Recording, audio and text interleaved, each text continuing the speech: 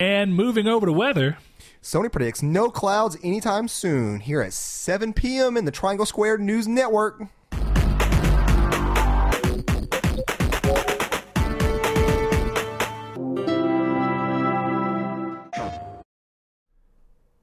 hello. Welcome to TSN, Triangle Square News Network, TSNN. TSNN. This is why when we do those cold openings and Saul just rambles on, I actually think I liked it more, Saul. You know what? Well, that may not have been what we incredibly planned. No, but I was like, it'd be kind of funny for like a news anchor saying in there or something. And you know, this ties all the way back to early episodes when I said, like, the first test episode we did where I was like, Saul, you sound like you're speaking on a news network. There you go. Now you have found your calling. You will be... I found my news network. You will be the why can I not remember? The meteorologist. Yeah. You'll be the head meteorologist for the TSNN. My name even works for PSN. Meteorologist, meteoric demise. There you go. See, you figured you have finally found your calling. That's my rap name. Really? Really. Meteorologist, meteoric demise? Yeah, it's a big old rap name. Brett, tell them who we are, though, and tell them why this episode's going to be weird. All right. Yeah. If this is your first time joining us, we are Triangle Squared, a PlayStation podcast. You can find us. And I guess actually we've already kind of dealt with alongside me, Saul Bridges. Saul Bridges. Lucky episode 98, 97. 98. 98, that's what I thought. Yep. Anyway, if you are joining us for your first time, you can normally find us on YouTube in video format on Mondays at 10 a.m. PST and 12 p.m. CST. If you like what we're doing there, subscribe, hit the bell notification, let you know when these videos go live, like we said, every Monday and every other Friday with our reader mails as we are doing. And then anything else that we do extra will, of course, come up just naturally. If you like what we're talking about, or if you have any thoughts of your own, leave them out in the comments below. We like hearing them and seeing them. Definitely. It's funny that we're talking about clouds this episode because most recently I can't remember the name of the user, but we had a YouTuber who commented about the fact that he does not want streaming in gaming, so it kind of works out that we're going to be talking about that. If you want to listen to us only in audio format and don't want to see our ugly mugs, you can do so on podcast services, be it on PC, iPhone, Android, doesn't matter. You can find us on iTunes. If you do, consider giving us a review, letting us know what you think of the show. Main reason is that it just helps get the show up there and it helps people find us a little more naturally. And of course, it does let us know what you like about the show and what you don't like so that we can take those things into account as we move forward with the show. If you want to listen to us on Android, you can, of course, do so with Google Play Music, Google Podcast, Podcast Addict. We've recently added to Stitcher and TuneIn, a couple of things. Like we said, if there's any that you find that we are not on, send them to us. We'll figure that out. We are on Spotify. If you have Spotify, want to find us there. You can find us on social media where we put our post up, be it on Twitter or Facebook. On Twitter, you can find us at Triangle SQRD as our handle, and on Facebook, you can find us at Triangle Squared, a PlayStation podcast. But you will not see Saul there as he does not have a Facebook. Sure don't. If you want to support the show and like what we are doing and you find value in it and you would like to give that value or the value that you find in it, you can do so on Patreon. We have the link in the description down below. And of course, if you want to join our day-to-day, moment-to-moment, which I've been a little absent from and Saul has too for different reasons, mainly I think busyness and sickness kind of just all together because I've been a little sick as well. I've been sick and busy, yeah. But we've not been on Discord as much as usual, but you can normally find us on Discord pretty commonly along with the rest of the community on there. So join up in that. That description is in the link below as well. With that said, I think we are good to move on into what we have been playing this week. It's a short week, so I guess right before we do that, I will say that we're going to record early. This is Thursday. 2 days. Excuse me. 2 full days before we normally record, on average. I have to go out of town this weekend, so I will not be in town Saturday. And so that we make sure...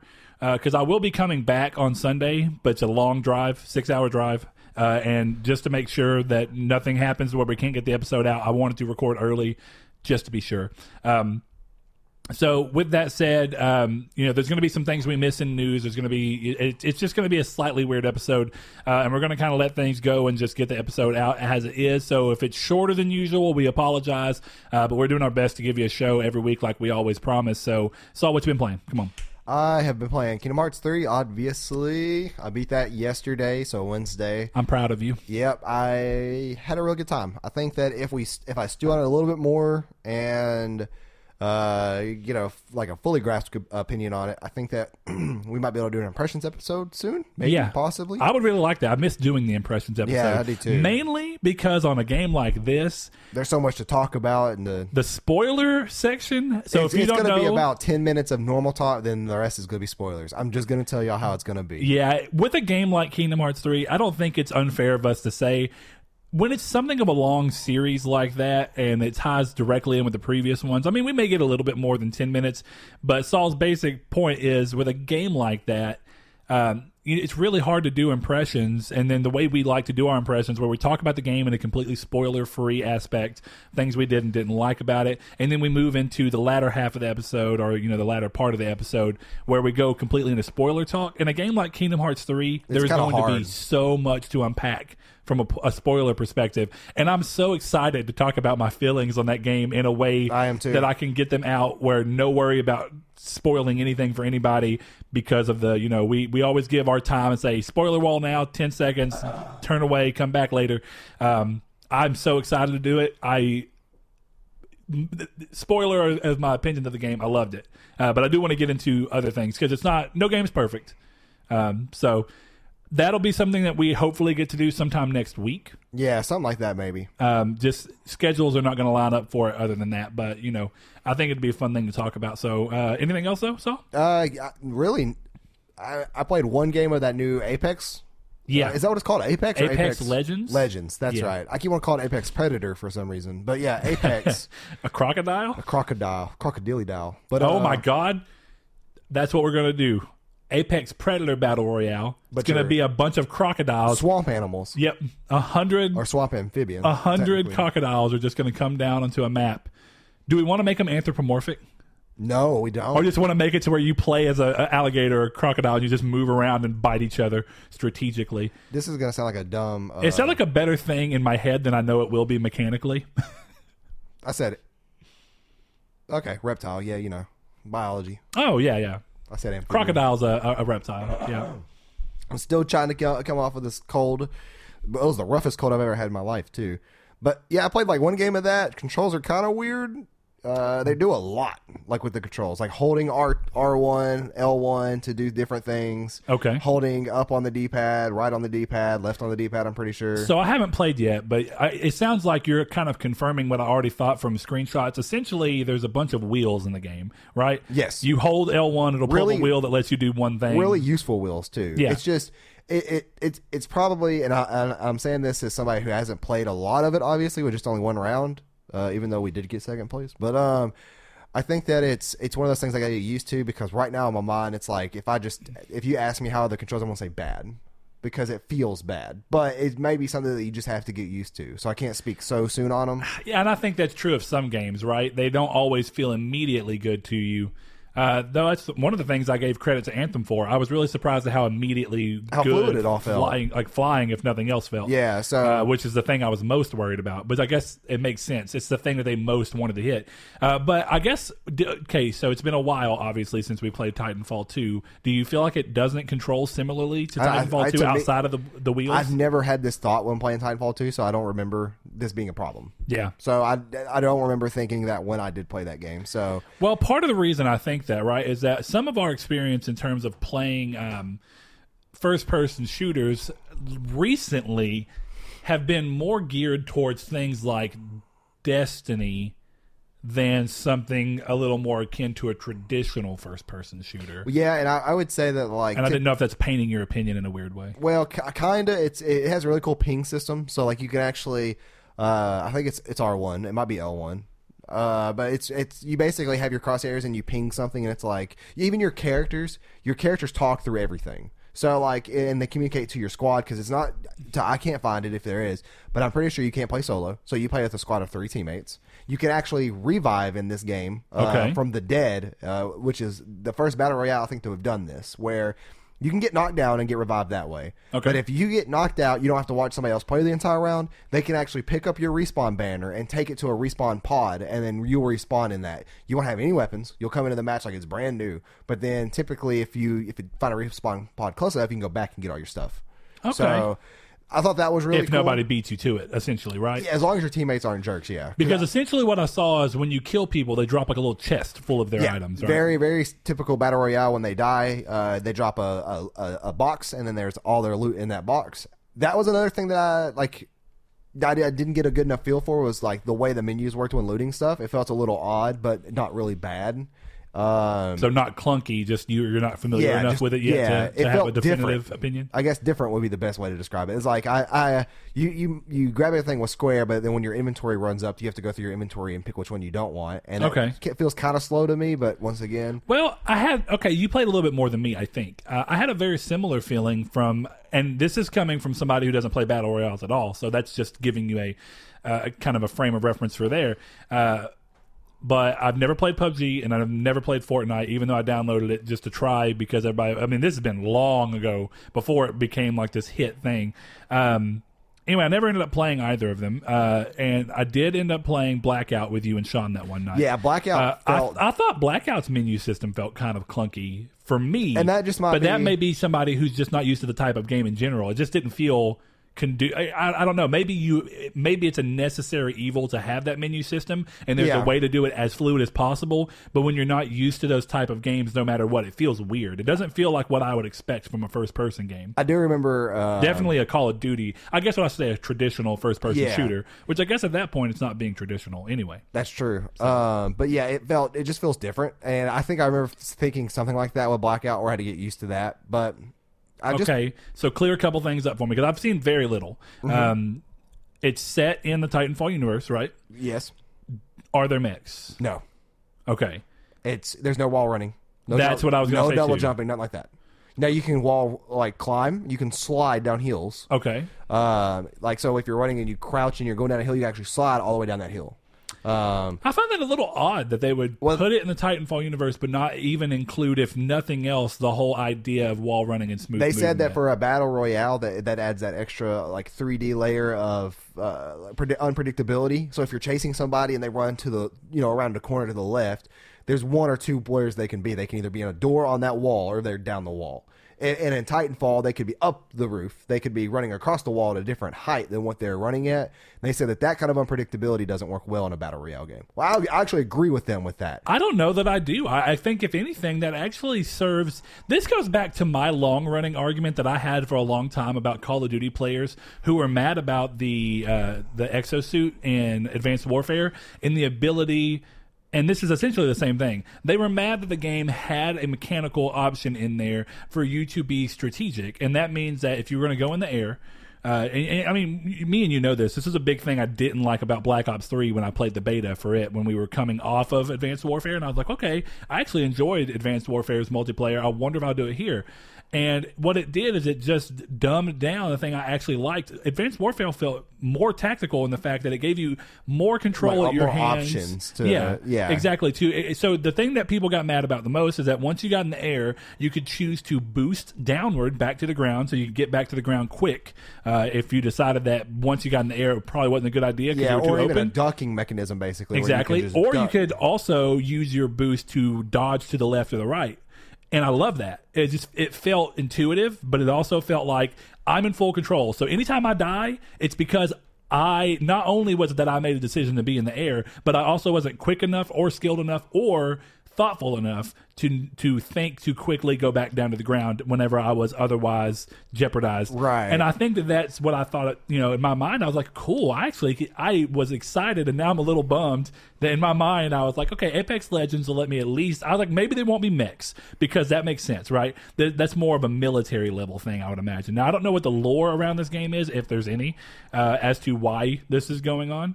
But as far as outside of that, just think about putting it in the world with general people. I was like, I could see it still having wall running, but not having mechs, and that makes sense from a scale perspective. I'll tell you this much about why I hate Fortnite. So is it the same reason as why you think that wall running shouldn't be in? Yeah, it's pretty much... The building adds that predictability? It's that unpredictability. So, if I'm firing at somebody in a game of any kind, like any normal first-person game or third-person game, there's only a couple options they can do. And that's turn around and fire back. They can strafe over there to cover, strafe to the left for cover, wherever they may go. But I pretty much know all of the options. In Fortnite, they could start building weird staircases and going on these different, vertical directions instead of X and Y axis, they now have a Z axis. They can go up randomly. Yeah. And that doesn't make fun for a competitive game because then it becomes that. It becomes too many instances of the exact same thing happening, and it's a frustrating thing to happen. Well, that's why I think you've got to play this balancing game, right? As to how often you can do something, right? So when I use Advanced Warfare as my point of my point of reference for these things, essentially you have to set something up where it's there for you to utilize it as much as possible, and that encourages people to be skillful and thoughtful in what they're doing, and encourages the fact that if nothing else, in my opinion, it just stops people from being able to blame the game for their death. Look, this game's stupid. Which, I mean, don't get me wrong, you're playing the game, you understand the mechanical limitations, but the more mechanical options that it's going to give me to do better, the more I enjoy it, because I feel like at this point, when I fail, it's entirely on me because it has nothing to do with the way the game chose to be. So, my example for Black Ops 3 was like, well, if you accidentally double tapped X and jumped into the air and didn't intend to, maybe you should have been more thoughtful and not done that. But it stuck you in the air because you had to wait until your boost died out to fall. Right. That's too much of a punishment because it doesn't give you any kind of recourse to get back down.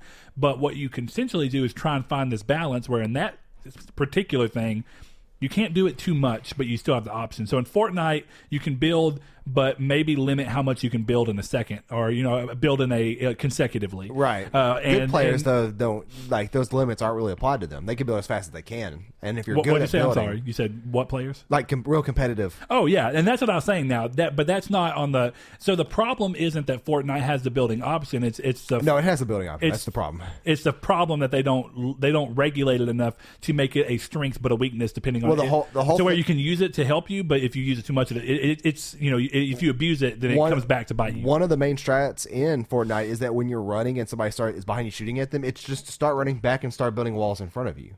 And then that way there's walls they have to break down, or it's exactly, and that's what I'm saying. There's wall, and that would be the way you do it. Now maybe you can place one wall, right? But that's the thing, though, is that let's call it one wall. That would be the limitation. That would be within reason. That would kill the uniqueness of Fortnite, though. Like that would fair enough, but I think that you could still keep a building aspect, and maybe not one, but I assume, and again, not played Fortnite. From everything I can tell, you have to get materials to build, right? Right. Okay, so.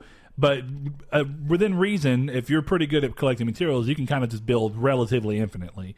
Oh yeah, if you spend like the first 10 minutes of the game, if not even that, scavenging correctly. Yeah, if you just go start grinding out materials, you could have like 600 stone and 600 wood and have no issues. And then for the rest of the game, if somebody starts shooting at you, you have walls. Yeah, and it became an annoying thing.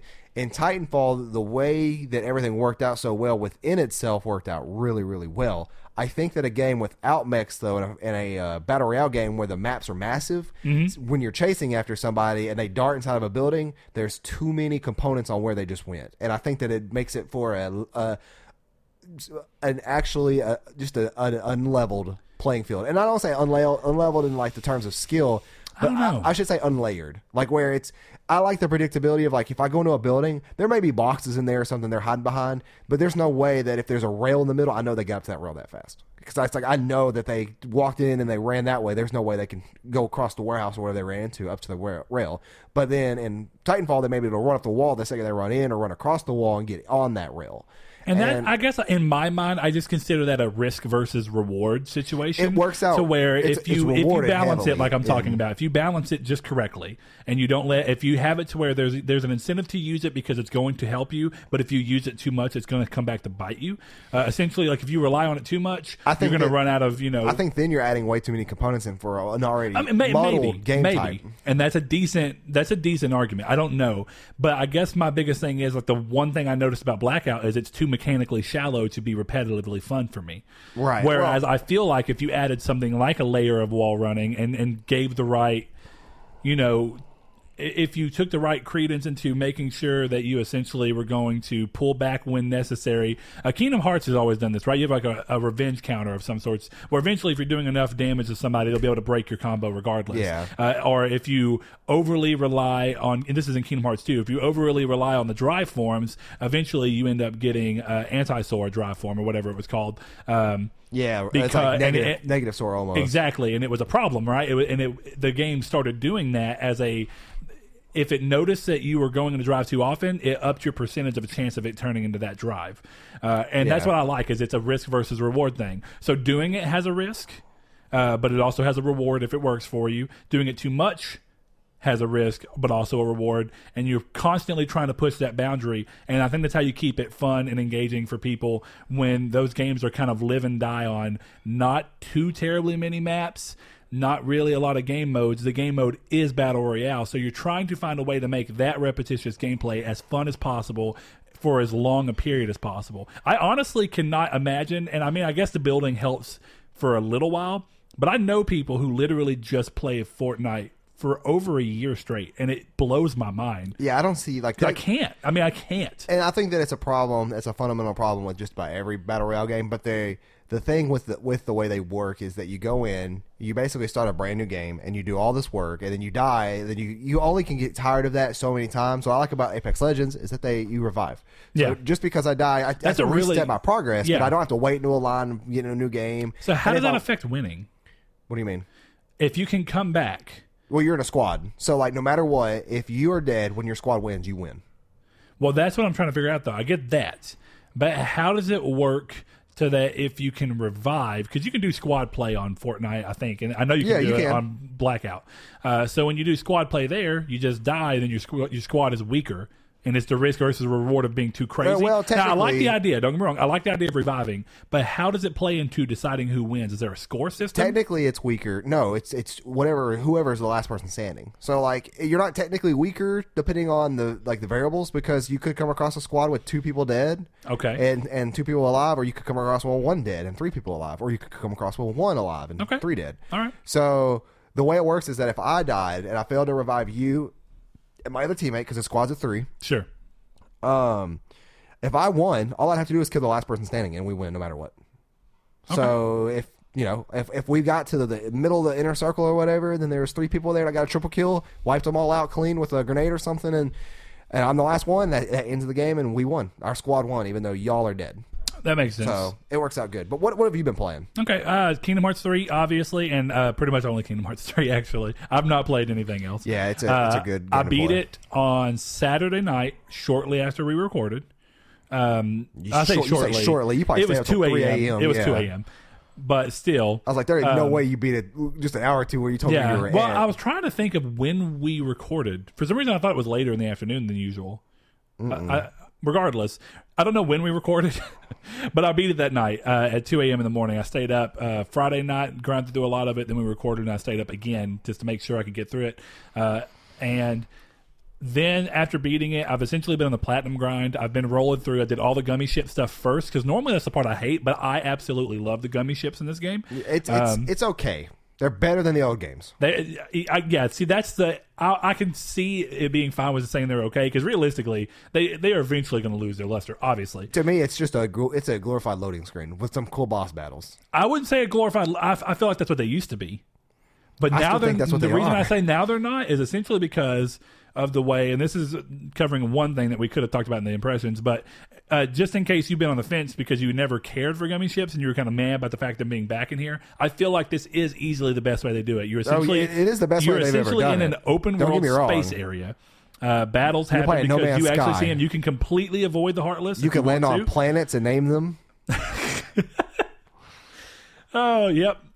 Anyway, and then essentially you'll see all of the worlds that you can visit in a system. It's like they're set up. They're separated by like galaxies or whatever. It's the same as it has been in 2 and 3 or in 2 no, and 3. Because on those you would choose the place you wanted to go to, and then it would have a predetermined same route that you'd go to, and you couldn't do anything, and it was all on rails. The map menu. Well, yeah, but you don't have to do that because you can just embark into the area and fly around free ball. And I guess you didn't realize that. I mean, yeah, because you could select one of those systems, or not a system, but a star. All you just choose is where you want to start and embark from, and you never have to go anywhere. You don't even have to flag a planet. Oh, I thought you had to flag a star or something. You don't have to. All you got to do is just find a waypoint, and you'll spawn there. But even then, it was fun, but it wasn't. I'd rather be doing other things in the game than that. No, sure, but it acts as essentially a pacing refresher. To an extent, when you just did a bunch of fighting, you know what I mean, right? And that's what they've always been, in my opinion, and it's just an interesting way to move between worlds. But anyway, I did all that first, and then I've slowly moved toward completing all of the treasures and lucky emblems in every world that I didn't quite get. And then I've done like 4 of the 7 Fantastic 7 missions. So I'm slowly working my way through it and enjoying it. And I'm not just trying to platinum it for sure by the time that any of these other games come out, definitely with me leaving out of town this weekend. But I'm trying to get as far as I can within reason and just general normal play. And then I'm going to kind of just slowly splice in doing trophy cleanup once other games are out, like Metro, stuff like that. So I've not played anything else, but Saul, normally this would be your time to shine with the drop. But since we're recording on but there's not a drop. Yeah, Thursday instead of a Friday, there is no drop. So let's see. When's the 14th would be what next? So there's a number of games releasing next Friday. Far Cry New Dawn, Metro Exodus. Games I'm not picking up at all. I mean, Metro Exodus is I'm picking up Metro Exodus, not next week. But anyway. I think I'm going to play Resident Evil first. Crackdown 3 is still on the 15th? Or did it move? I'm pretty sure it's still on the 15th, but we're a PlayStation podcast. Oh, I know, but I'm just thinking of any game coming out that day, because there was a lot all at once. And then we have a little bit of time till Anthem. I think Anthem moved to the 22nd. Is that right? Or the 19th? 22nd. Okay, so a Friday release still. It never moved. That was the original day to go to. Oh, okay. For some reason, I thought it was the 15th at first, too. No, that's when... so many... It's like if you have EA Access, that's when you can play it. Oh, okay. So I'm pretty sure Xbox can play it that day, but we can't. Well, that may be changing. We'll get into that when we're in the news. I hope so. But Saul, since I stole your ability to have your time to shine, do you want to fill it with anything, or do you just want to move along? We'll move along into the news. All right. So first thing up, PlayStation have been sending games media invitations to Days Gone protagonist Deacon's wedding to his wife Sarah that we saw in the initial reveal trailer. I don't know if y'all remember the flashback scenes where it showed her riding on the motorcycle with him in what we can only presume to be before the outbreak, So the event is a YouTube invitation for a video that's going to be going on February 13th, which is really interesting because it's the day before Valentine's Day. So it almost seems like they're going to set up I almost wish it would have been on Valentine's Day and then the day after something crazy happened. But I'm wondering if they're going to do this, have their wedding go down on the 13th, and then on the 14th they're going to reveal a video that does some kind of setup as to why the world went screwed up as just a lore build-up.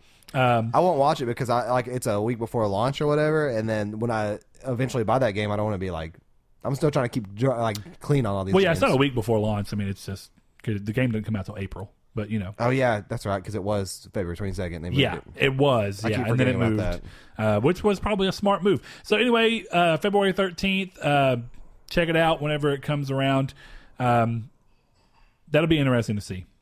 So looks like right now, what's weird about it? Most of the people I've seen posting about it have been European. I had not seen a notable. I actually noticed that on Twitter the other day. It was it was a lot on Twitter. I've not seen a notable American.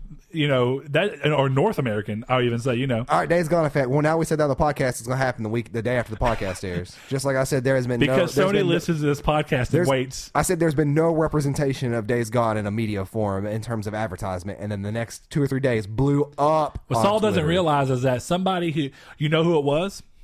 You know the kid that you thought grabbed your backpack and you punched him? He works at Sony now, and he decided, you know what? Give me a job, dude. He's like, you know what? Saul has a Sony podcast. I said we were friends after that, though. Why'd you betray me? That's just such a great story. Somebody grabbed my backpack, I turned around and punched him. That's a perfect example of why in this life you can never just assume that you understand what just happened. That's true. For those of you who did not know what happened, Saul punched somebody who grabbed his backpack and kind of pulled him back. But what happened is they were falling and they kind of reached their hand out and grabbed his backpack to try and catch themselves and ended up just pulling both of them down. Which still, maybe he shouldn't have been grabbing your backpack, but he was just. I told you that was me and John. Like, we became good friends after that because I punched him square in the face off the flight of stairs. That's so funny. I was in 5th grade or 6th grade. It was 5th grade, I'm pretty sure. Yeah, it seems like. Who knows, man? That male testosterone when you're young. So I know the school it was. Yeah. Anyway, next up on the list, Capcom have recently stated that cult classic Dragon's Dogma could have a sequel, but the creator chose to make Devil May Cry 5 first. I mainly put this in there because I found that to be interesting. And in this day, Ryan lashes out with a cry of emotion. Ryan GT. I feel like I need to specify that now. We almost have to now. that was an interesting thing because I saw that and I was like, you know how many people I know who have been like, I really wish they'd make a Dragon's Dogma 2, but my thing is, I felt like Capcom were at least okay with giving it another situation because of the fact that they released The Dark Arisen again. So that seemed like, well, they're not shying completely away from it unless they're trying to use this as a way to get as much money back from it as possible. But Ryan GT, as we will now start calling you. I say we'll say Ryan on they're both on Twitter. Ryan, we'll call Alpha Ryan, or we'll call Ryan Alpha, and then we'll call Ryan GT just Ryan. Okay. So Ryan Alpha and Ryan. Okay. Anyway, look at that. You get more Dragon's Dogma eventually, so you can you have another game to splurge all over. Next thing up on the list, speaking of Devil May Cry 5's demo that we talked about a little while back is out this week for people. That right now. That's what I meant to do a second ago. Try the game ahead of its release next month. So if you've been curious about how it plays or what's going on with apparently it's as slow as molasses, and I'm not looking forward to it. That is interesting, multiple man. People say that. I saw that. So Sean in our Discord, Mr. Santarud, just so I can specify, mentioned that he played it and that it was slow to him, and I was surprised. He did? Yeah. I've heard that from a lot of people, actually. Yeah, and I asked, that's odd. I was like, slower than Kingdom Hearts? And he goes, notably. So, or whatever. He said something similar along that, and I was really surprised. Because I guess in my mind, do you remember your time playing? Because we have to kind of do this off of, we don't count DMC since it was Ninja Theory, even though I enjoyed the game. But more importantly, the last time we had a Capcom developed or Devil May Cry was Devil May Cry 4, correct? All right, so I didn't play 4. So I don't understand. I don't know how fast it was, but dude, Devil May Cry 3 was a speedy game. So in my mind, that's where it's supposed to be. They're all speedy. Like 4 was pretty speedy, a little slower than 3, but pretty speedy. Okay. DMC was the speediest of them all to me. Yeah, no, dude, DMC was quick. So that's why I'm saying I don't want to count that because that's probably not fair to the franchise as a whole. But the Capcom developed ones have always still had a nice brisk pace to them. You know what I mean? Like when moment to moment action is up there. So yeah, and I'm looking forward to playing it. So I'm gonna try it out. I just downloaded the demo, so I'll probably play it tonight. I don't know when because I have to leave as soon as I get off work tomorrow. So I don't know what's going to happen. I may not. I mean, it's not like it's timed, so I may play it eventually ahead of the release. But we'll see. I like the Resident Evil 2 one. I still got to buy that game. Oops. I'm sorry, Mike. Oh, anyway, this next one is something that Saul is just over the moon about. Due to Shaggy memes circling the web, a petition was started to add Shaggy as a guest character in Mortal Kombat 11. That happened a little bit back, but we chose not to cover it initially. But I figure why not do it now? Because after some teasing, this is why I decided to include it. Ed Boon kind of just trolled and teased his way around it and did a lot of things, and people had art where they like superimposed him into the game and did drawings and stuff. Almost real. Yeah, it was pretty interesting. And then there was also some requests for him to be added into Injustice 2, which is a little more sensible because the precedent for different characters to come into the Injustice world has already been set with the likes of, anyway, with the likes of the Ninja Turtles coming in and some other bonus characters that were in that game. And the other thing is that obviously WB owns both of the characters, so WB actually could let Shaggy go into Injustice as it's not bloody or gory. It's possible. And you know what? The jury's not out on whether or not that's going to happen yet, but we can confirm right now that the devs currently say that he will not be available as a guest character, which is to no surprise. I would have a small, interesting idea of like seeing Shaggy as a character just in a game that's full of blood and guts, and I'd want to almost see what ridiculously funny ideas they'd use to be his X-rays. Like, he throws a Scooby snack on somebody and then Scooby comes, and it would be crazy if they decided to get like super visceral with it and like Scooby comes out and like throat bites somebody. You're like, whoa, calm down. That wouldn't be an X-ray. That would be the fatality. Yeah. But in general, even if you wanted to try and keep it a little more nice, have like Scooby come out and like tail whip somebody and break their shin bones or something. Hey, you've been hit by Vash's tail, right? I've been hit by Dylan's tail too, and they all hurt. Yeah. So anyway, that's not happening, and Saul's happy about it. I am. Shaggy memes are Chuck Norris memes 2.0. Changed my mind. Okay. Same thing. Okay. Let's make some OP comments about this character who's not OP. I'm smelling what you're stepping in, Saul. Yeah. I am. Okay, PSVR owners who are looking to grab Beat Saber or have taken a break from the game, the new update version 1.06 brings Expert Plus mode, fixes the stats that they had some problems with, and some extra graphical options for users to find their comfort level. So it's a good time to jump in if you never jumped in, or to jump back in case you were one who really loved it but took a little bit break off. I really want to try the game. I'm not giving my VR enough time since I've gotten my new TV, which has only been like 3 weeks, but still. Why would that matter? You're not going to use your new TV with it. Well, it's because my VR is like hidden behind it, and it's really kind of a hard thing. Okay. I need to rearrange my setup because this TV is just so much bigger than what I had that I haven't done it yet because I'm just lazy. And mainly I'm not lazy. I'm waiting so I can move my computer here completely, and then I won't have a computer to contend with in my desk space there. That's kind of where I'm trying to balance it. Once my computer's gone from in there, I'm changing that whole setup. Do it all on Sunday. Oh, you got to get your desk in and stuff in here. Yeah, that's the problem. So I'll get it done soon, and we'll kind of do that. But you know what? I've seen a lot, and with me going to the gym and stuff, why not have a couple of days where... Look at this Chad. The days I don't go to the gym... Look, hey, I'm just trying to be more fit. I have a family. The days I don't go to the gym... I don't? No, I don't, actually. I mean, technically I do, but... I mean, you're not married and you don't have a child. Yeah, there you go. I might be married in a month, though, boy. But you know what? I'm going to give you a little bit of credence because I'm sure that Evie would be sad if you died prematurely.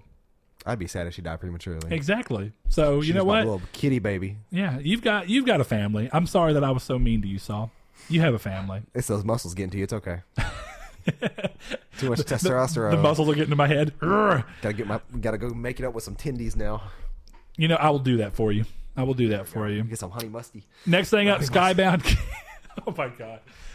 Skybound Games, the company finishing The Walking Dead's final season, announced that they will be bringing 6 classic PC role-playing games to console for the first time ever. So if you are a big fan or have been curious about trying Baldur's Gate 1, Baldur's Gate 2, Baldur's Gate Siege of Dragonspear, Icewind Dale, Neverwinter Nights, shout out, love that game, or Planescape Torment, you will be able to play those on console sometime this year.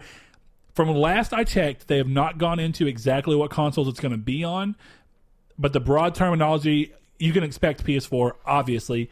You can expect Xbox. The Outlier, I don't know if it's coming to Switch yet. I've seen conflicting reports. So I want it to, because I'd probably buy these games on Switch. See, that's what... Diablo 3 plays so good on Switch. Here's the weird side of that. Those games, I get why they've never come to console before. And in my mind, I thought maybe they were coming to console because of the fact that most of the consoles support PC and mouse plugins now. But are they coming to console because they finally found a way that they can handle the controls and nicely stuff? Put it on controls? Yeah, probably so. I would assume that at least. The Switch would have the added benefit of touch controls to pick up where... Don't put touch controls in any Switch game, please. Stop it with the touch stuff. Hold on. The only reason I say that, and I feel like this is at least fair, the only reason I say that on these type of games, they were originally built and intended for mouse inputs. It's very hard to mimic a mouse cursor input on a controller accurately. And that's why I end up hating them so much in games like Destiny when they make all their fucking freaking menus. Did you say an F word? I did. I apologize. That's not normally what I try and do. Anyway, look, they put all that tells you how much I hate these. I hated it in No Man's Sky as well. I do not want a cursor in my menu. Just let me scroll through it. I don't get it. You're gonna love Apex then. Cursor.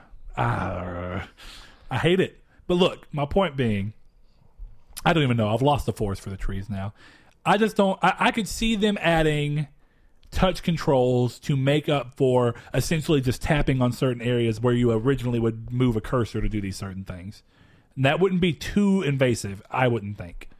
And it may even make playing them on Switch, if it gets them with a touchscreen, better of an experience. I just want touchscreens to drop out of gaming. I don't like them. I know you do. But you know what, Saul? I don't think you're going to get that anytime soon. Probably not. Not at least with Nintendo. Definitely when you think about the fact that phone gaming is still gaming and phones are touchscreen. Well, that's true, but I'm talking about consoles and handhelds. Yeah, I knew.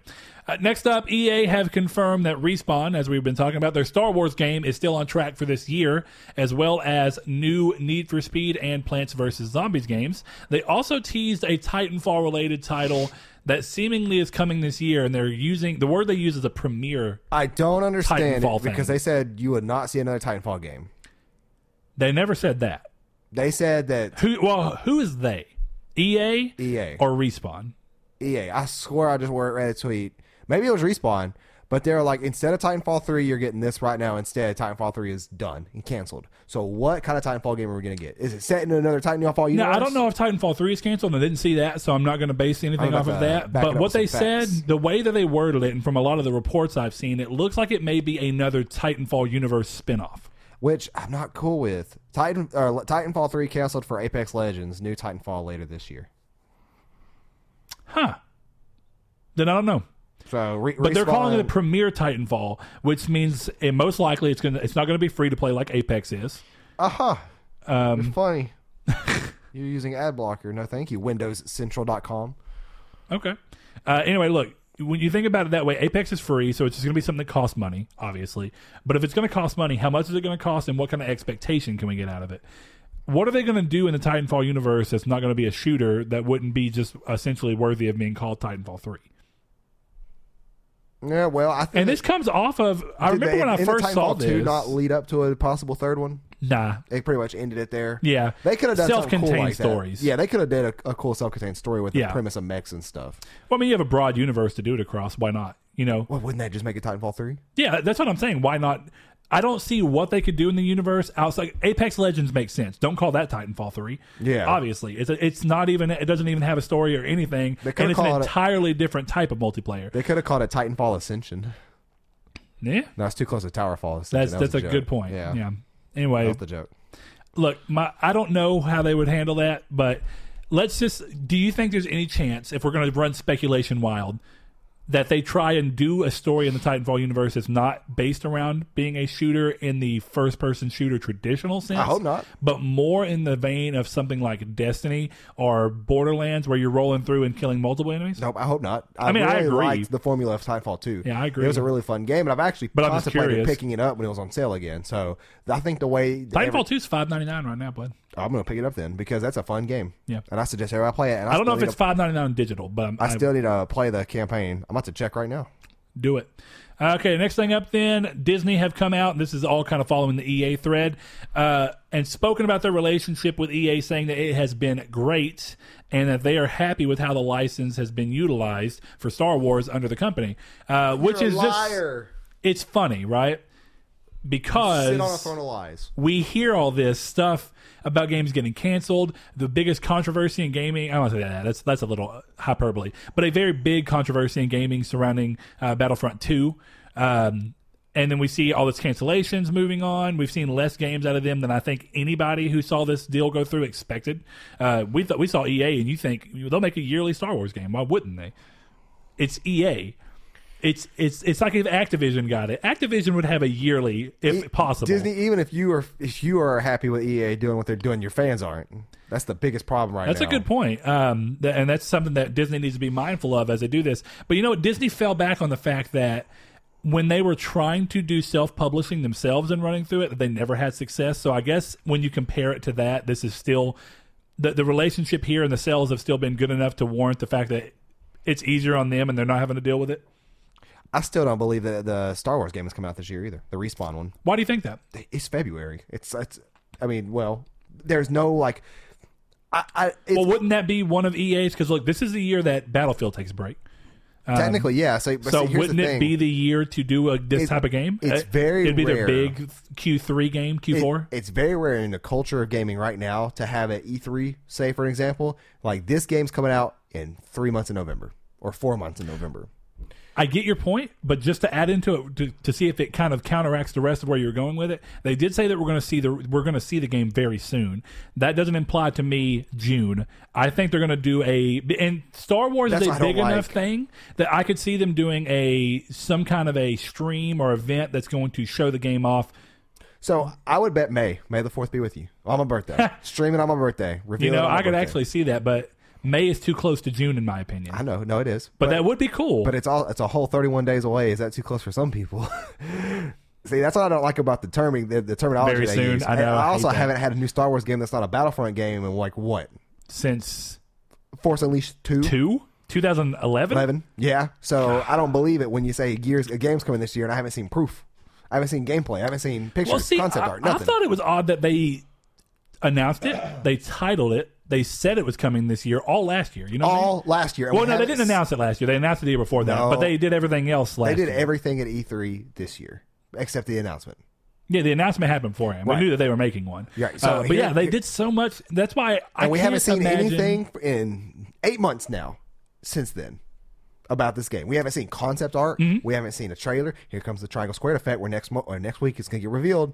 We're going to look stupid, but we haven't seen nothing about it yet. Yeah. So it's just one of those things that's like, if it's coming this year, I will be very surprised. Well, because one more thing that may happen, I don't think they're going to wait till May 4th, though they very well could. I mean, yeah, I doubt they actually wait that long. Well, even then, I was going to say, if they couple it alongside with the announcement of Episode 9 for Star Wars. They've already confirmed they started filming. Well, yeah, I know that, but I'm saying you talking about like a trailer? Oh, okay. Like they did you said confirm. Okay, 9. Yeah, you're right. Bad wording. But no, when they do the reveal for the trailer for Episode 9, if they wait to do that on May 4th, which I think is when they did Episode 8's trailer, if they do it that way and couple it together, then maybe May 4th. But if it's, I don't know, very soon, it just seems like it'd be coming a lot sooner than that. So we're looking at a fall release date for the Jedi Fallen Order. Exactly. I keep calling it Fallen Jedi. It would be their Q3 release, essentially. It would take up the part that normally has Battlefield take up. You know what I mean? And I don't know what else. Because I guess they staggered their releases to an extent. You know, Need for Speed moved 2 year. Who was the publisher for Force Unleashed? LucasArts, Disney original. That's right. Yeah, that was one of the self-published games. If they could make a yearly Star Wars, I'd say bi-yearly, honestly. Yeah, bi-yearly. Yeah, give it time to like get work on it. But well, and to not do what they did with the Star Wars movie, which is overcloud the market. We don't need that much Star Wars. If you start doing it with games and movies, it's going to be a problem. Still haven't seen Solo yet. Me either, and I don't want to. I kind of don't either. So, next up, though, on the trail of EA's recent fiscal report showed that the company underperformed due partially, or at least in some part, due to Battlefield 5 sales falling below expectations and a drop in mobile gaming revenue, which is interesting because mobile gaming has been a pretty big pillar for EA for a while. And actually, not necessarily involving with EA, though there is one more thing. Square Enix also faced weak results in their first 9 months of their current fiscal year, which is different for Japan. They chalked the problems up to high development costs alongside underperforming mobile games. So that's also very similar to EA in the sense that it seems like mobile games may be on a downswing. Don't know. Or that free ones, because that's the other thing. Fortnite is now competing in the mobile gaming space. Yeah, so it's like every 10-year-old that has an iPad is like has Fortnite on the iPad. Pretty Where much. Originally it would be, oh well, I'm going to play this. Dude, I saw a meme the other day of like I can't remember what the image of the meme was, but it was like when you're 9 years old and you can't stand still for more than 20 minutes without doing a Fortnite dance. Dude, I was like, that's a funny looking meme. I saw it the other day. Saw a kid was standing there doing a Fortnite dance, and at work I was just like, I've seen it. Like, why? I'm trying to think if there was anything when I grew up like what that was, because I know there was something, I just don't remember what Not it a is. game, but no, I'm talking about like something you would do in public to reference something you liked when we were younger. I guess that, it's a little culturally different because I think social media really paints the way that we view how you're supposed to act in society. But I would say that there was a large group of people who would do Dragon Ball Z. For us, was very. So I guess big. like doing Kamehamehas, kinda, or fusion dances. Yeah, yeah. I did that at school a couple times. That's what I mean. Is it's just like as much as I don't care for Fortnite because I haven't played it. I mean, I don't even know anything about that. Also, you just compared Dragon Ball Z to Fortnite, so have fun. No, dude, I mean that in terms of the cultural impact that it's had in the same time period of our lives. I don't think Fortnite has had any kind of like real impact. I mean, I'm sure like when you think about it, like people looked up to people in Dragon Ball Z and characters and got moral balances from stuff like Different that. type of impact, but same amount of impact. I think it's a moral impact. I would say. Yeah. There's a very difference. There's a very big difference, but they're still both very impactful. And what they do is they impact the way that kids interact with each other. Because the thing about it is, when we were young, that you could pretty much go to any other kid. Definitely at the time, and just start saying, and then they'll start doing it too. And you know that they're going to know exactly what you're talking about. No matter who you are in the world, you're not going to tell me that saying that isn't or flossing from Fortnite. The floss dance is not as cool as doing the Kamehameha. Kamehameha will always be. But that's also painted by our nostalgia. Nope. That's not an opinion. That's fact. I wrote it down. All right, Saul. It's true. Your fact. Okay. Last thing about EA though, I guess not necessarily. During the conference call, EA CEO Andrew Wilson, and this ties back to what I was talking about with EA Access, but they spoke about EA's plans in the year ahead to, quote, offer a subscription service on another major platform, end quote. Now, thing is, that's a pretty vague statement, but a lot of people have speculated that that is EA Access coming to PlayStation finally. I don't know what else it could be, because what else would EA be able to do from a streaming service side other than Access? You know what I mean? Yeah. They're a single publisher. Access is essentially what you'd expect from a streaming service of them, or not a streaming service, but you know what I mean, a subscription service. So to that end, I think that it's reasonable to say that it might be. But, you know, have you heard all these rumblings around? And it says this year, though. That's the interesting thing. But have you heard rumblings that Google has been wanting to enter the console market? Yeah, and honestly, it's one of those things that's like, you're probably not going to have a good first attempt, but I wouldn't be surprised by a good second and third attempts. Yeah, agreed. Then again, they could, right? They could be the new PlayStation. They could be the shake-up. Gaming doesn't need a shake-up right now in the same way. Well, but PlayStation was a big shake-up for the Nintendo Sega crowd. It needs a handheld shake-up from Sony. I would agree with that. Or at least I would agree that I'd want that. I don't necessarily know if business-wise it's going to happen or be smart, but, you know, I would like it. So that's an interesting thing. If you've been looking for EA Access on the thing, maybe this is your moment. I can't say for sure. Okay, next up, the Titanfall Universe Battle Royale game that was teased was revealed to be Apex Legends, as we have now talked about at length. The game impressively reached 10 million players in just 3 days.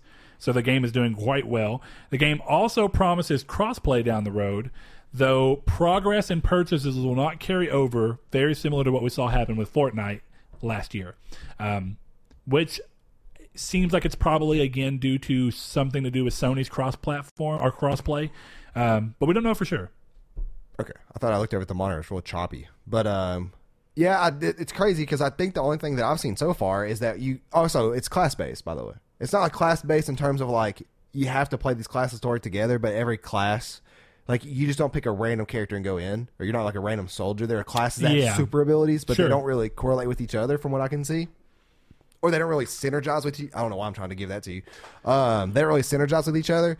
From what I can tell about this that makes any sense is that skins. Like, that's the only thing I think would not transfer over, really. But I guess if you're buying them with real money, that matters. I mean, obviously it's free to play, so it's going to have some form of a microtransaction backing as its monetary state. So I wonder if this game will ever buy. somehow make it to the Switch. I doubt it due to the way it runs. But because even on PS4, my PS4 Pro with super sampling on, it has some drops and pop-ins, but that's kind of expected for a Battle Royale game at this point. Yeah, partially just due to server stressing more than anything. Even though I'll say as much crap as I talked about Fortnite, and even though I did have fun with it, that game never dropped a frame on me.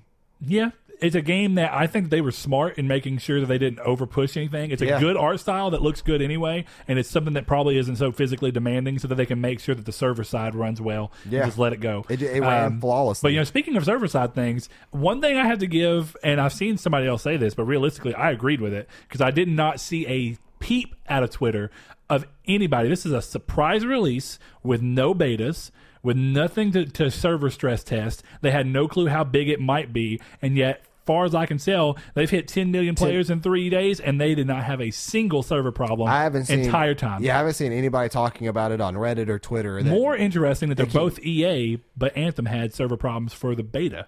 Oh, I guarantee it had way more than 10 million, though. I don't know. For the VIP beta? I mean, they were giving out codes like candy. That's true. those weren't VIP codes. That was a I had to go. I'm just trying to think of what I'm going to say. Like, it's locked behind a code that I go find on Twitter, basically. Like, you didn't even have to do really work for that. Yeah, walk down the street and you see a piece of paper floating by. Oh, okay. Yeah, Anthem code. Yeah. Yeah. But, look, all I'm saying is impressive on their part. And maybe that actually spells good things for, hopefully, Anthem's actual release. Definitely with the fact that they had a couple of betas under their, belts to actually see how the server stretch would go. But... yeah. Next thing up, though, Shadow of the Tomb Raider's 4th DLC has been revealed to be titled The Price of Survival. That includes new gear with a new story chapter and is releasing on February 12th. So I think that's Tuesday. Yeah. Tuesday. When Normal the store Tuesday, updates. good release. Next thing up, Kingdom Hearts 3 broke 5 million sales, and I feel like I got to say something about this in a second. Oh, I do too. I think it's Across the same physical and digital sales, becoming the fastest selling in the franchise, and soon to edge out Kingdom Hearts 1 as the best selling game in the franchise, which sits at 5.9 million copies. So it's very close.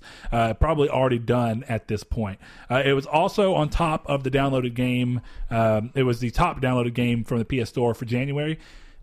I said early on to keep expectations in check, because I'm going to say historically the series has never sold that well.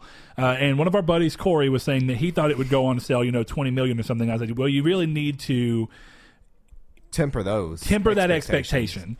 And he kind of started coming back down. But you know what? When we think about what Final Fantasy VII sold, it sold what?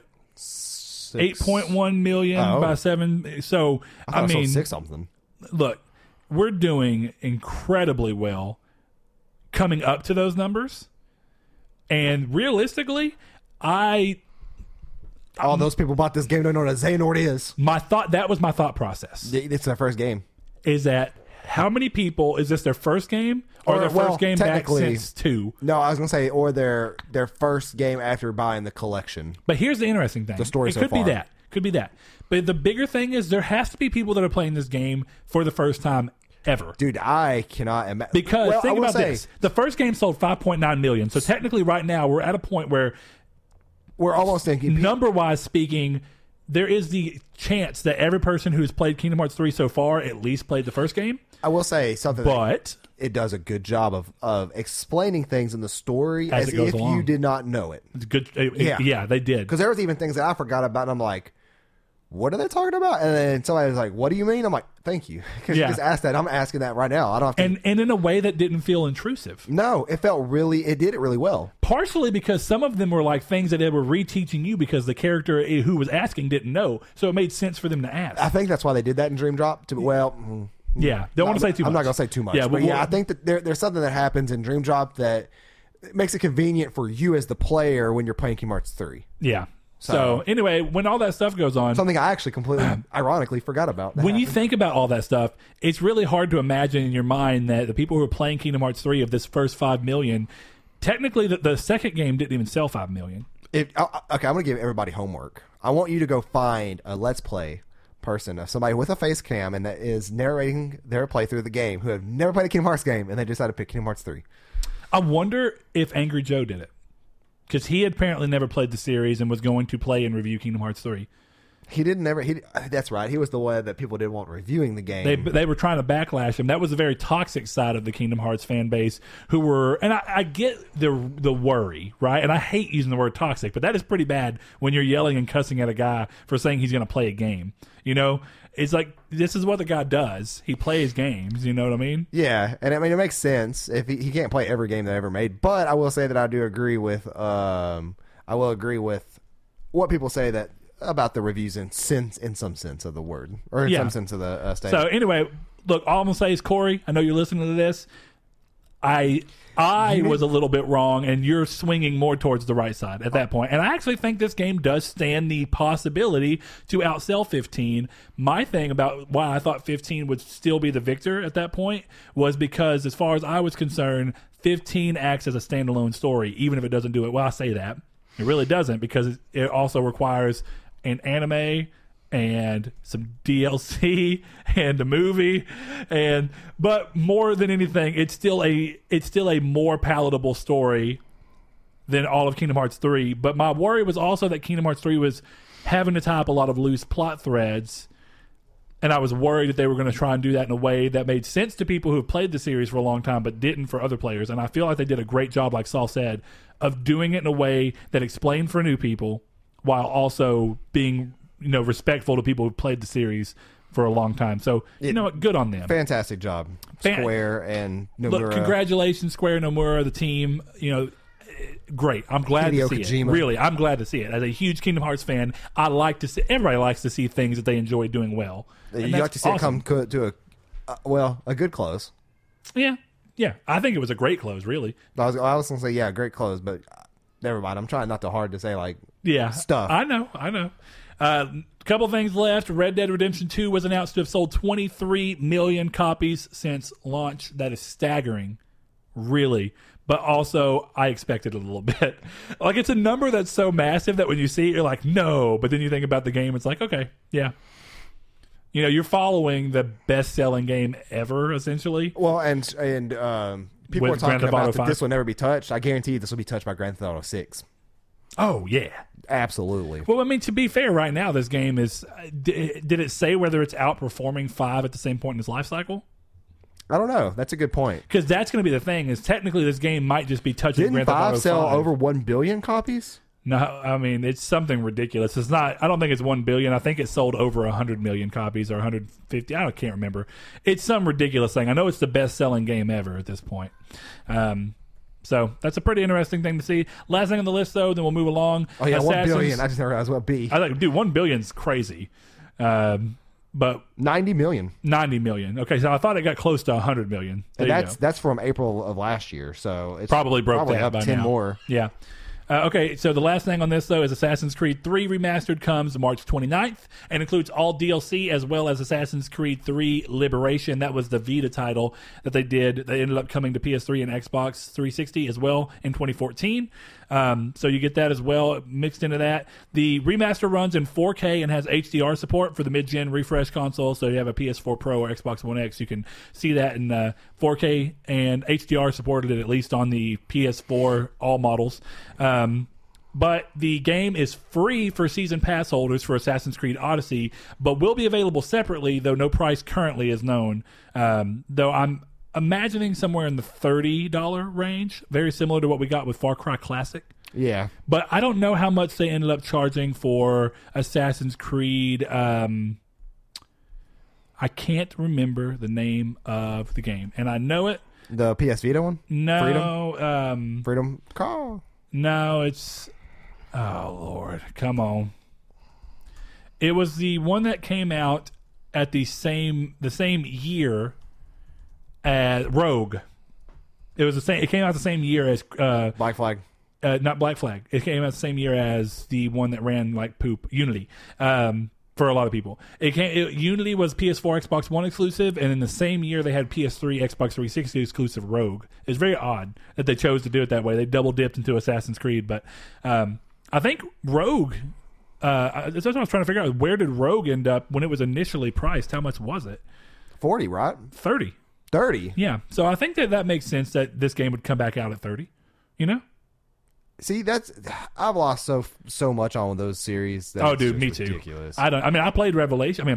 I played Liberation for Vita, technically- more to support the Vita, but it did actually have a lot of ideas. You've in been the playing game that I Odyssey enjoyed. too, technically. Yeah, but I mean, Origins and Odyssey are two. They're not the original series. I know, but that's what I was going Play-wise. to say. Is that's how different this series is now. It's like you don't even really like when you hear Assassin's Creed, you don't even think of the older series anymore. No. you think of the new ones. Or I don't, but I I wasn't a don't long time either. fan, so I think that makes sense. But that's the last thing up on the list. Saw anything? Any thoughts on any of that though you didn't get out? Nope, not for me. I just want to talk about Kingdom Hearts 3. So, are you so sick that you think you're going to have a lot of confusing statements this time around, like Mark? I don't think I should. Like Mark Cerny being the president of SI. I don't know where that came from. Okay. I get those. I get him and Andrew House confused sometimes. That one's Which- reasonable. yeah. I don't get that problem, but it's closer. Yeah, I get those two confused every now and then. But Andrew House also is And- gone from the company now. right? so- He left last year, didn't he? Yeah. Or no, he left 2017. Oh yeah, you're right. So Because I think his last PSX was 2017. 2017, yeah. So the last thing was that. like that should tell you guys how bad I felt last week and how like Dayquil up I was. Like I say that I only It's had okay, Saul. two We're just- Dayquil tablets. We're poking and prodding at you. But anyway, because of the fact that this is happening kind of early and we're recording this episode early, we didn't know what topic we wanted to cover for sure, but I was looking through and I saw this actually after we recorded last week, and I thought it was an interesting thing, and I asked Saul if he thought it would be fun to talk about, and he thought so. So I'm curious as to where we stand on both of this, because I think Saul and I, we know that we stand on different levels of physical versus digital. Yeah, so you complete, think that like, that would opposites. mean that Saul, as a digital fan, would be more embracing the side of technology that's going to go more and more away from a physical disc, which would mean that it would be reasonable, Saul, and I'm not saying you do, but do you think it's reasonable for somebody to assume that if you like the idea of all digital, that you'd also be more willing to accept the idea of moving away from a physical console at all and just going towards streaming? I think it's two things, really. I mean, I do too, but that's what I'm saying. I think that if you're more okay with digital all, that you are at least in a mindset that would be quicker to accept moving away from an actual physical station of a console. Well, but I'm not saying if it was a flawless system, then yeah. Like if it was something, if it was flawless, everybody would be okay with it. Realistically, I mean, yeah. When you think about it, you don't have to leave your house to go get a game, like what you technically already have to do. But I'm not going to say everybody, because what about people who can't afford internet? Those are going to be the people who are like, well, at least if I have the box, otherwise. In the dystopian future in which there's no data caps with unlimited internet with 10 Wi-Fi million, in the trees, megabits down, you can play these games. Obviously, I would be all for it, but with the current way the internet is regulated and the internet service providers around here, it's not viable. Yeah. There was this, and I brought it up before in the podcast. There was a Linus Tech Tips video, and there was a company, and I can't think of what they're called now, but they have this. It's a PC, but it's a really small PC, and they have it to where they basically said that if you always been within like 1,000 miles or something of the data center, because they have so many data centers around. Yeah. And then if you hardwire it with an Ethernet cable instead of Wi-Fi, you're guaranteed less than a millisecond of response time for delays. And if it was something like that, then absolutely I'd be for it. But nothing. Yeah, I remember you talking about that now. Yeah, the streaming thing that was. Yeah, it's basically a stream box, and it's the way it works is actually kind of cool because you don't buy this and. The way that it specs out is like a 16 gigabyte or 32 gigabyte system with like a 1080 Ti, 11 gigabytes, VRAM, and the way it works out is it's like so that sounds like, from what you're saying, is it has a graphics card in it, a graphics processor. No. I'm saying like you're streaming from a computer that has those things. Yeah. Okay, I've got you. That makes more sense. I don't know if I'm gonna be off on this video to reference it so people can go watch it, because I highly recommend checking it out because it shows you what could very well be a thing. Well, we know it's Linus Tech Tips and we know it's a stream box, so maybe search those and see if you can find it if it's interesting to you. But I will say that like if it was something like that, I'd be all for it. I wouldn't even have to worry about it. However, I don't think it's going to be like that next gen, and I think Sony is smart with going the route of not worrying about cloud. So we haven't moved into that yet, but that was just my opening into. I think it'd be interesting. I'm just going to go all the way. So now we're going to go. So essentially, what is kind of spurring this conversation is that Sony's CFO has recently talked about the fact that as far as Sony, and he is thinking that consoles won't be overtaken by cloud streaming anytime soon. And now, I find it odd that this is even a sentence. I think this goes to show where me and Saul stand on this to an interesting extent. I find it odd that this sentence even needs to be said. It is because who in their right mind honestly thinks that cloud streaming is going to be at a point to where it's so great that it literally outnumbers the amount of people who are going to want or have to, for some reason, get a physical physical box that does all this processing locally, for a number of reasons. You have enthusiasts, right? Enthusiasts like me and Saul, to an extent.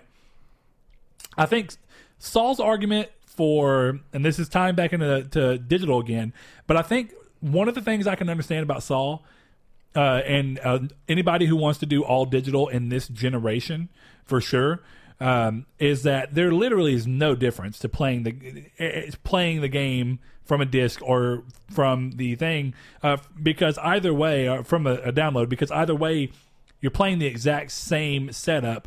And even when you put the disc in, you're not playing from the disc. It just installs the game to your hard drive, and that's all you're doing.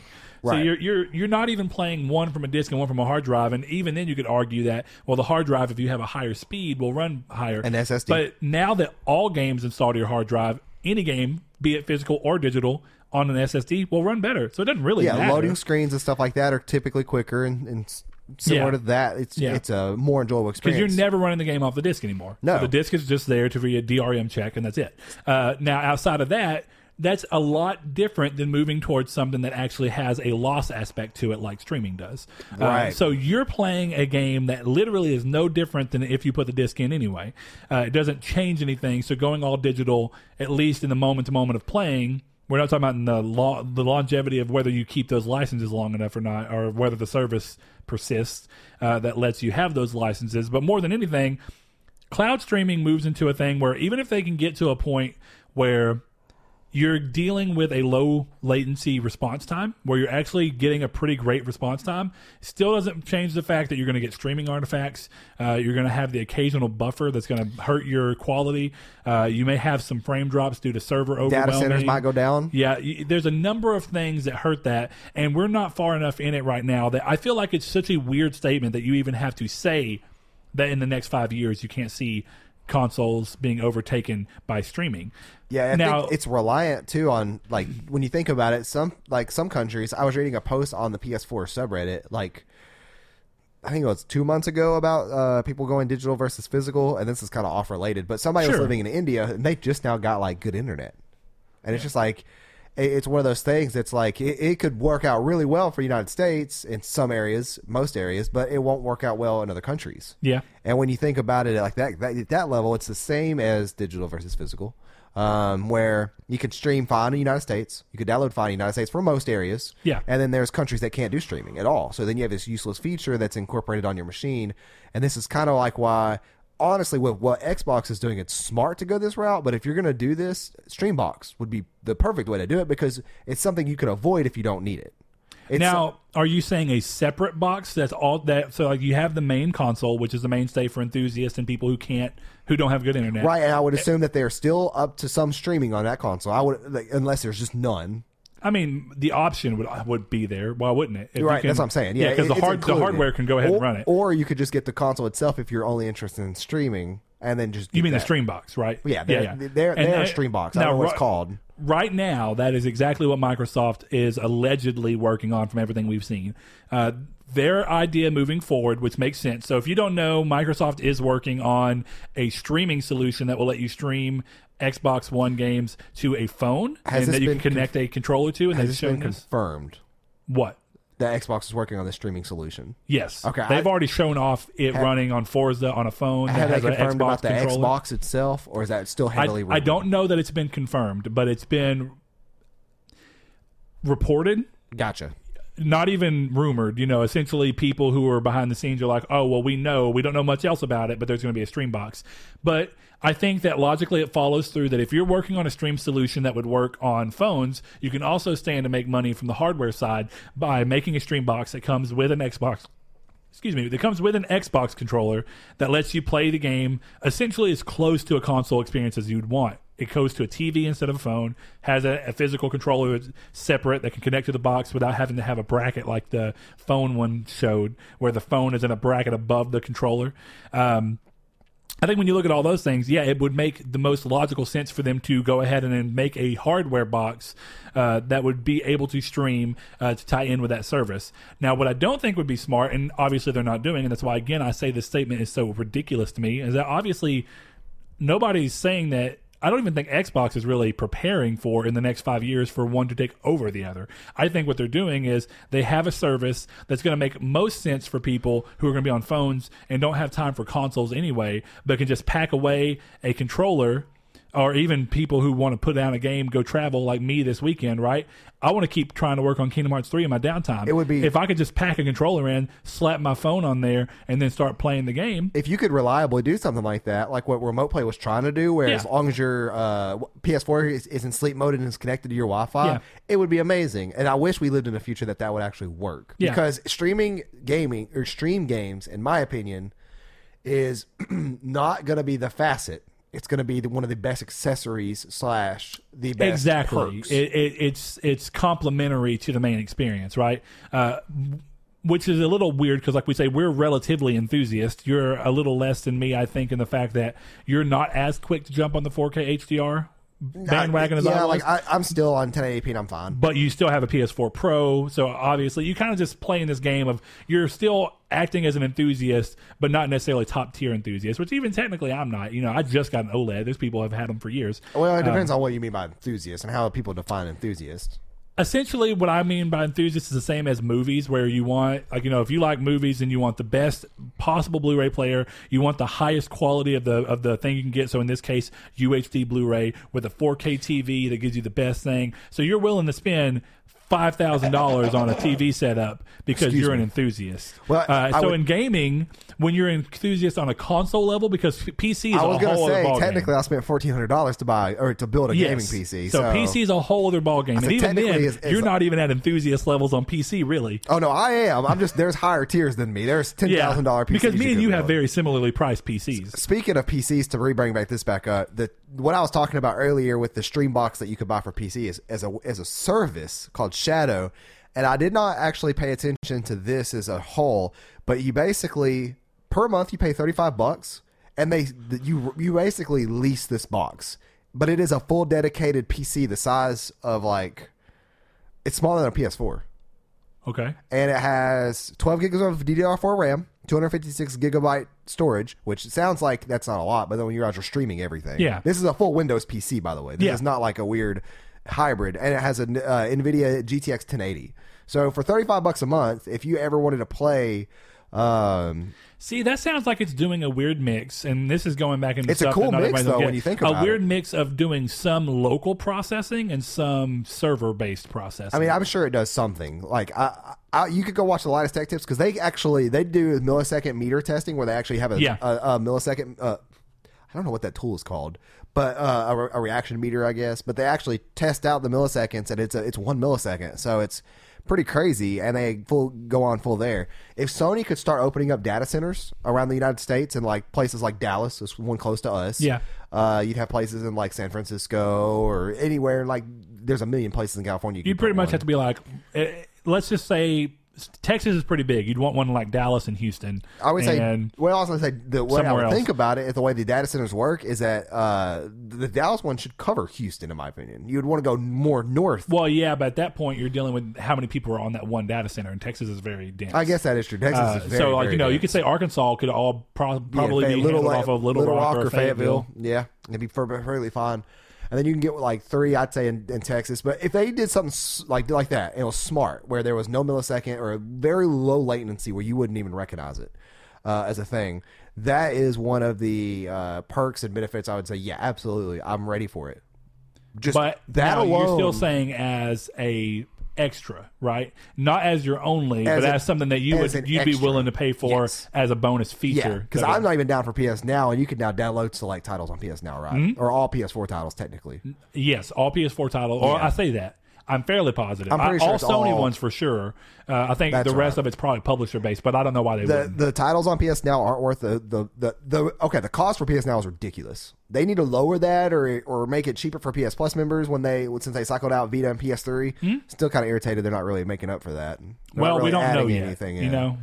We don't know how long it's going to be, but we'll see. Well, technically it's in like 4 weeks. If it's just the quality of the game going up, then it might be worth it, Because we did get 100 gigs of cloud storage. That's something. That is a lot, actually. Yeah, that's 10 times the amount of storage. I would think, though, that with the way that service works is we'd get something a little extra, whether it's a new VR game and we might. Like and discounts. They're not ready to will it out yet. Yeah. Well, we got 4 weeks, so I hope we see something. But yeah, I think that is an accessory / add-on. And when I say accessory, I mean an accessory to the console. I don't mean like a handheld accessory or anything like that. I think that is the smartest way to do cloud gaming, and I don't think it's ready to start doing that yet. Because it's almost like VR, where you have to capture VR in the proper time and technology to be able to utilize it and build upon it, because it'll be seen as a gimmick otherwise. Yeah. And that's kind of what streaming is. And that already is happening right now. I mean, VR is honestly more palatable as an actual market than it's ever been, but there's still those people that consider it to be gimmicky. I don't consider it to be gimmicky, but I consider it to be one of the most niche genres of gaming. That is a very reasonable stance on that, as far as I'm concerned, because I don't think it's fair to call it a gimmick. And even though I get why some people think so, one of Corey's arguments in terms of your question last week that you asked, would you prefer VR? If it came down to for some odd reason, by the way, yeah, good.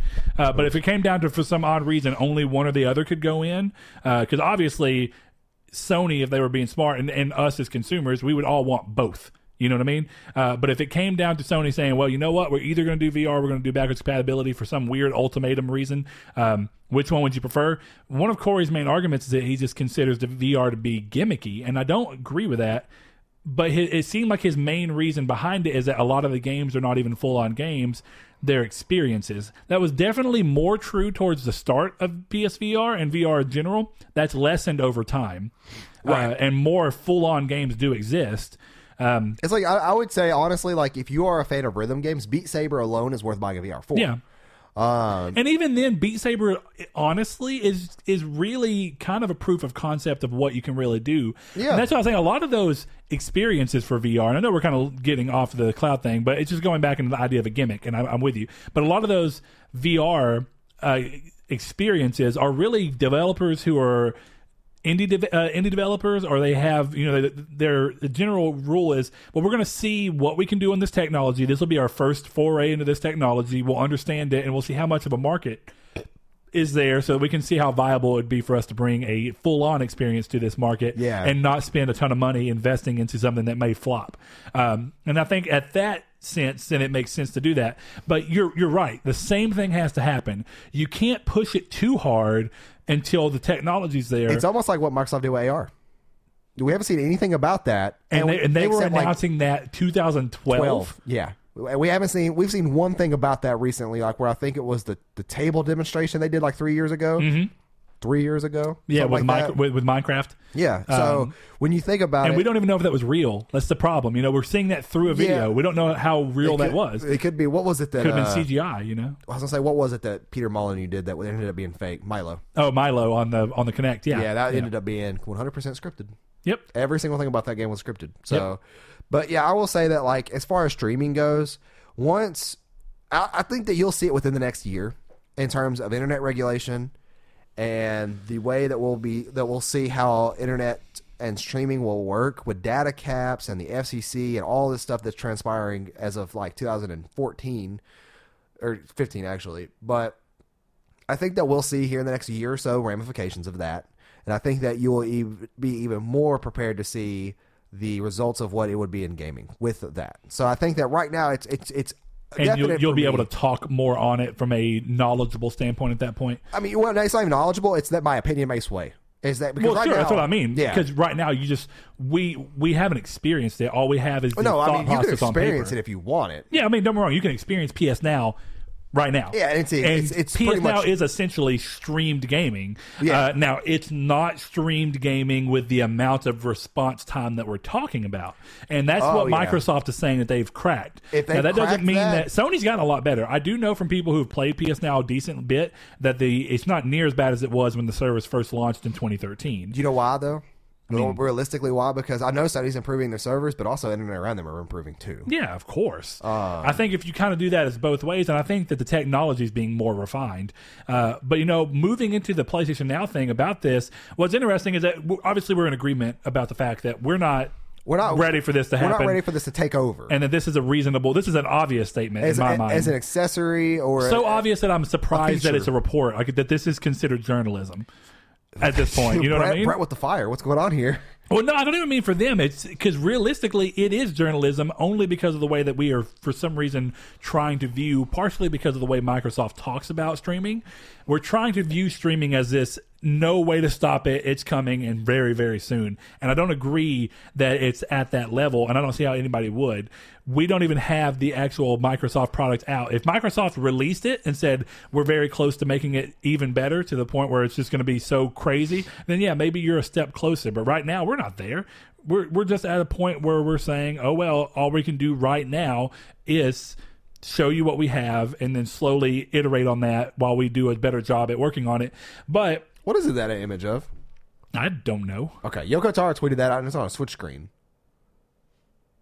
So I was like, is that Nier 1 that I'm just like, that he's like, I'm playing this No, on that's Switch. not Nier 1. Okay. That'd be crazy, wouldn't it? Yeah. Anyway, going into where I was talking about with PlayStation Now, essentially, my idea behind this... Great translation, Microsoft. is, I guess it's Twitter's translation, right? Stop being so distracted, Saul. I'm not being distracted. I'm listening. You're distracting me because I'm over here looking at you, trying to look my eyes in your eyes, trying to peer into the windows of your soul. Look, with PlayStation Now, what's interesting about this is that this all, like I said, seems to be stemming from Microsoft and what they're talking about on the side of where they're at from a streaming perspective.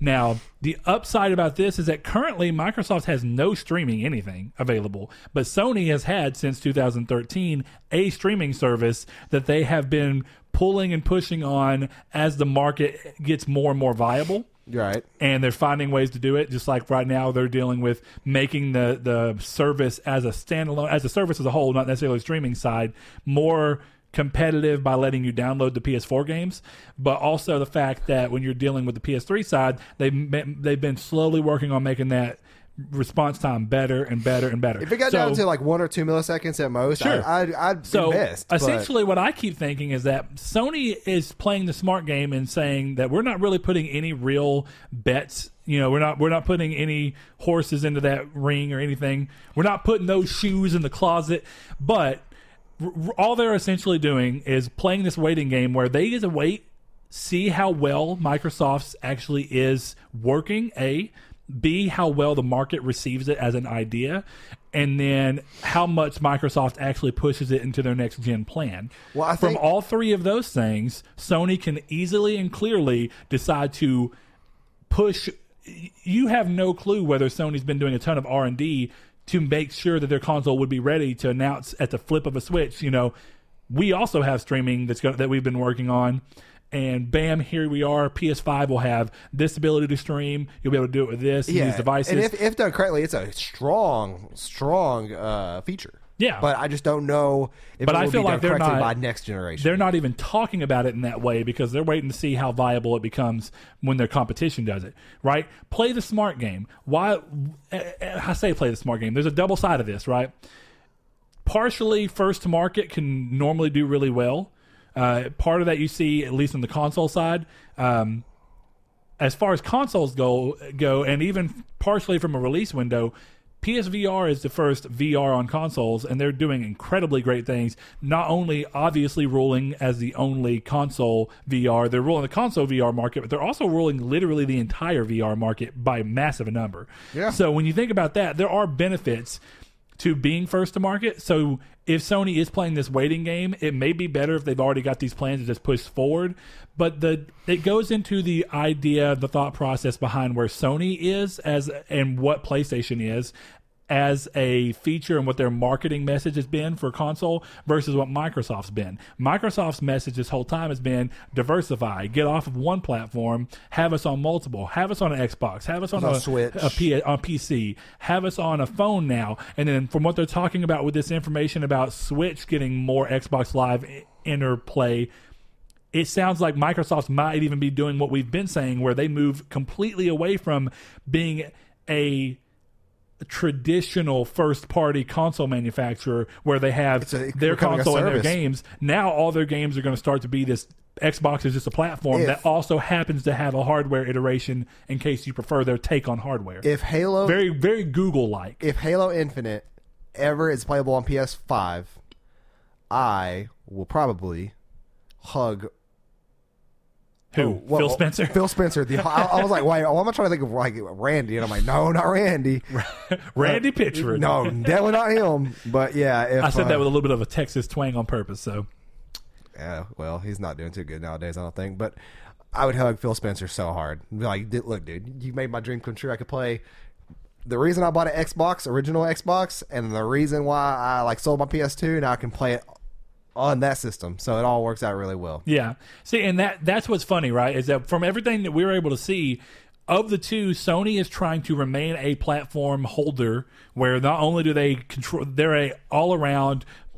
We control hardware, software, and everything, and we're a controlled experience. Right. We may give a little bit on that as we're letting PC players play some PlayStation games, but this is a small dip in the market, and we're waiting. The games, Microsoft is pushing for day one Sea of Thieves to be available on PC and Xbox. The only whereas Sony's saying, well, we'll add The Last of Us because everybody's played it now anyway to PC on PlayStation Now. So if you want to play it and you just haven't, now you have it. But they're waiting. They're putting time between that. The only thing I could see as being a potential problem with this partnership between Microsoft and Nintendo and phones and stuff, and maybe even potentially coming to PlayStation in some form, sure, is that they're effectively going to take themselves out of the market as one of the big three because they're going to be more of a hardware competitor. Yeah. What if Sony ever missteps?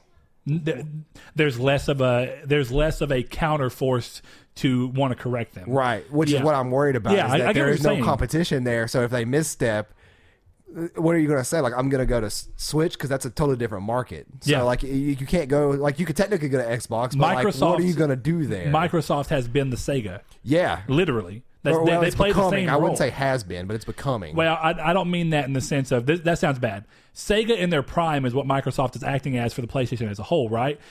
When you think about it this way, Nintendo was first to market. Sega came out later in the market, more powerful, bragged about their power, and then eventually Xbox ended up doing really well until they eventually ended up falling back to succumbing again. You know what I mean? Original Xbox launched before PS2, didn't it? No, the original the Xbox launched a year after PS2 and was more powerful. That's right, and then the PS3 launched a year after the 360 did. Yes. Gotcha. That's what I got mixed up. So when you think about it in that sense, yeah, Microsoft is acting the role of what Sega did to Nintendo early on, which was, we're coming out. Now, they've lasted far longer, but their role has been very similar. Sega came out and said, well, hey, we're more powerful than Nintendo. We're a very different idea, but we're also have a lot of the same games and a lot of the same ideas, but we're just marketing in a different way, and we're focusing more on power, whereas Nintendo started kind of playing a different route and being like, well, you know what, we can't say that we're the most powerful anymore because Sega was quickly iterating. Right. Anyway, that happened, right? And then eventually Sega kind of stepped on Nintendo for a little bit before Nintendo ended up coming over and just rolling over them again anyway, while Sega continued to step on their own toes. We saw a similar thing happen this time around. PlayStation came out first in this setup. Microsoft came out a little bit later and said, hey, we have a console. The first one didn't really do, just like Sega, the first one didn't really act as strong competition, but the second iteration did. Yeah. And then what happened with the third iteration, very similar to what happened with Sega, they started stepping on their own feet. And we're seeing that same thing happen, but the upside is that Nintendo always had Sega at first as that counterbalance against them. Then then PlayStation came into the fold and there was three, but then quickly Sega faded out. Then it was Sega and Nintendo. Yeah. And then very quickly Sega, Nintendo, and Microsoft. And then Nintendo kind of folded off into their own market. Sony, Nintendo, and Microsoft. Yeah, sorry. Sony. Like, what? Yeah. But Sega, obviously gone. Nintendo, once it started trying to compete with the GameCube, but just realized it wasn't able to compete in the same way, they started embracing their weird side and became their own market, which is actually smart because there's no competition in that market. It's not. And that's why it's funny that the Wii U failed, because it's literally your only competition was realistically yourself. Yeah. And your 3DS was outdoing your Wii U. I think the Wii U was too far ahead of its time. Yeah, okay. Like a hybrid console that's technically all in your hands. I don't think... maybe. Very similar to the way people look back on the Dreamcast. Well, like Sony came out next year with a PS5 accessory that is essentially a DualShock 4 with a major screen in the middle. Yeah, but it plays a second screen, and then it's not like a Switch, but it's a supplemental second screen. But then you can switch it if you need to handheld mode and then go to the bathroom. That'd be amazing. You can't deny the fact that Wii U was cool hardware. I mean, we already essentially saw that, right? I mean, that was what the Vita was. They could have done that with the PS4. They just didn't. It's not they chose to do it with the Vita. Seamless with the Vita, though. The Vita is its own separate system. I'm talking about more so of a controller. Which even then, I'd prefer a separate system. But yeah, I think that's the interesting side about this. Like I'm saying, Sony is trying to remain a all-inclusive business, and the worry there, like you say, is that if Microsoft removes themselves from the hardware business, who plays as the counterbalance? Right. I don't know, because like we say, what is Google entering the market? I hope not. Is anybody else entering the market? You know, I mean, Apple. There's rumors about Apple. Is Epic entering the market? Is that the whole point of making this Epic Game Store? Are they going to eventually move? Steam tried to do a Steam box, but it just didn't work. Failed terribly. Didn't work at all. Powered by Alienware. And I don't mean that like... Well, there were multiples, but Alienware was the notable one. Notable one, yeah. It was like $600. I don't remember the price, but it was not... It was $600 for a mid-range PC that was the size of... That you could have built for yourself for $350. Yeah, it was probably the size of an Xbox One if you cut it in half. An Xbox One S, I'm sorry. If you cut it in half, it was pretty small, but it wasn't worth it. But anyways, for the sake of brevity, let's end this because we've been kind of talking in circles for a little while with Sega. Yeah, sure. But I think we got the point across. Do you guys want to see streaming in terms of cloud gaming? Do you want to see that become a thing for PS5? Since it doesn't look like we may be getting it, what are your thoughts on that? And what do you think about the future going forward with streaming and gaming from the cloud? So let us know in the comments below, our Twitter, our Discord, and of course, on our Facebook group, Triangle Squared, a Play Adventure Podcast. What? Hold on, I got it. Okay, you're good. We can end. Okay, he had to pull up his Patreon thing. If he wouldn't have said anything, I would have kept going and it would have been more fluid. But we thank you all for joining. I forgot to add him on the background screen. It'll be fine. I'm still going to do this. I'm going to, as soon as we get done recording, I'm going to edit that picture to show those names. But I'm going to at least say them out loud. Y'all listen to the beautiful voice of Brett with Patreon, and thank you all for being Patreon subscribers. So I'll let Brett take that away. Thank you all for joining us. Thank you, guys. Thanks to our patrons, Chad V, Dan Barber, Josh Jarrell, Mikey 12, My Name is Dan, Douglas Below, Sean Santarud, Shadowist, Steven Salazar, The Stonard, Travis Below, Blake Popst, Eduardo Palomino, Stefan Swanland, and Eric McAllister. Thank you all so much for your support of us and the show. It means a lot to us. If you would like to support this show and you find value in it, go to our Patreon. It is patreon.com/Nartech, and consider supporting us. We love you all. Thank you so much. Dude, I love McAllister's.